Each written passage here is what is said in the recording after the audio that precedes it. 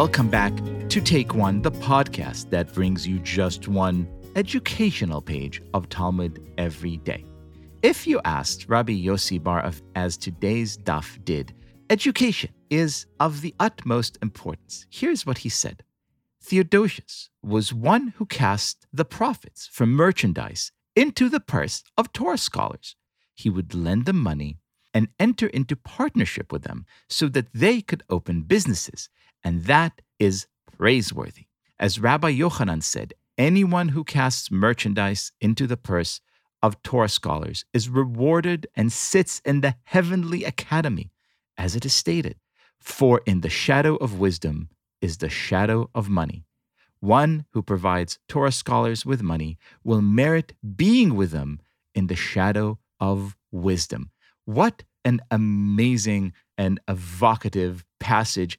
And here to discuss Jewish education and education at large is one of my favorite educators and writers, Malka Fleischman. Hello.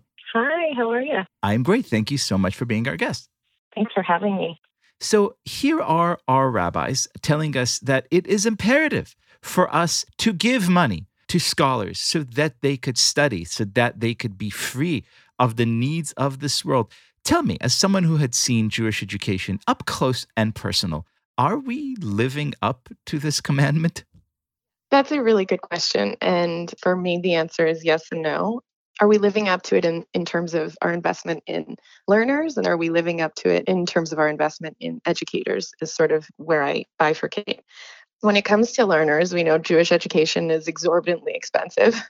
So in strict terms, I think, yes, in this country, parents invest a lot in their children. And when it comes to educators, I think it's a little bit of a trickier issue. In my book, and of course I am an educator, so I'm a bit biased, but I'm not sure why educators aren't the highest paid people in our society.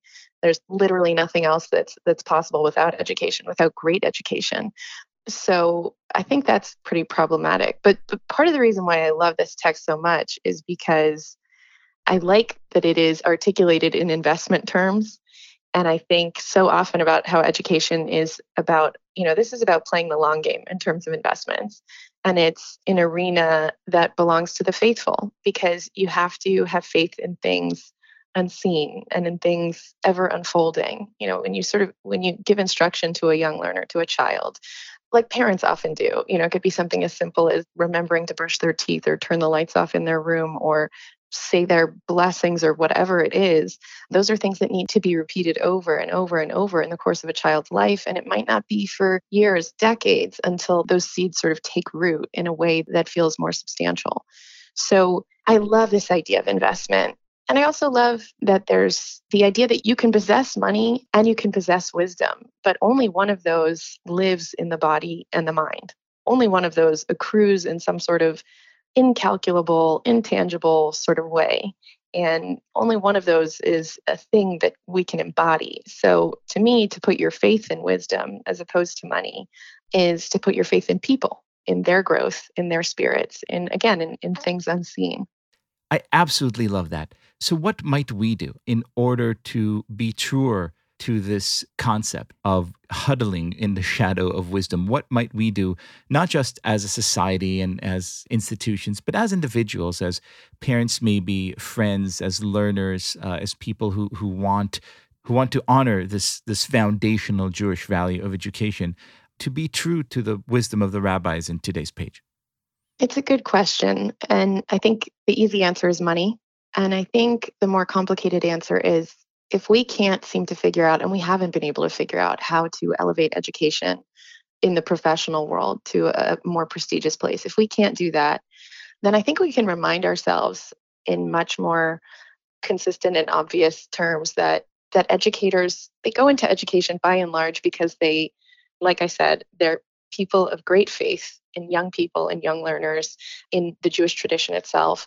And so they're really ideologically driven. So if you can't sort of satisfy their spirits by sort of furnishing them with, I think, the lifestyle and prestige that education demands, then elevate them in your communities, elevate them intellectually.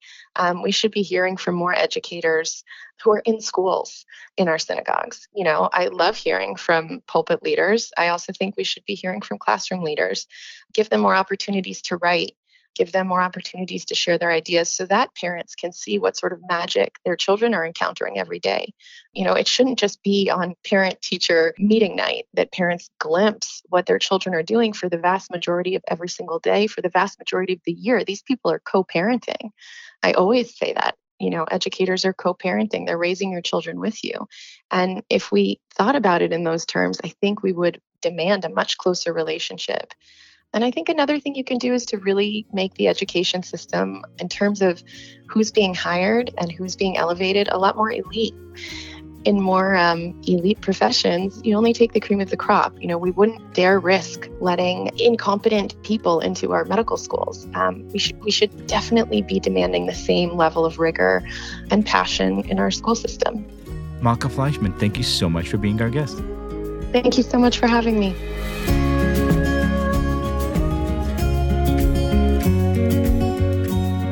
This has been Take One, a production of Tablet Magazine. If you enjoy this show, please go and rate and review us on iTunes or whatever platform you use to listen to podcasts.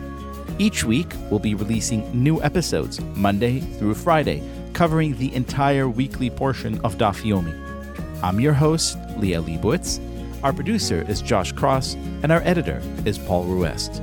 For more information, go to tabletmag.com/takeone or email us at takeone@tabletmag.com. I hope we've made your day a little bit more Talmudic, and we'll see you again soon.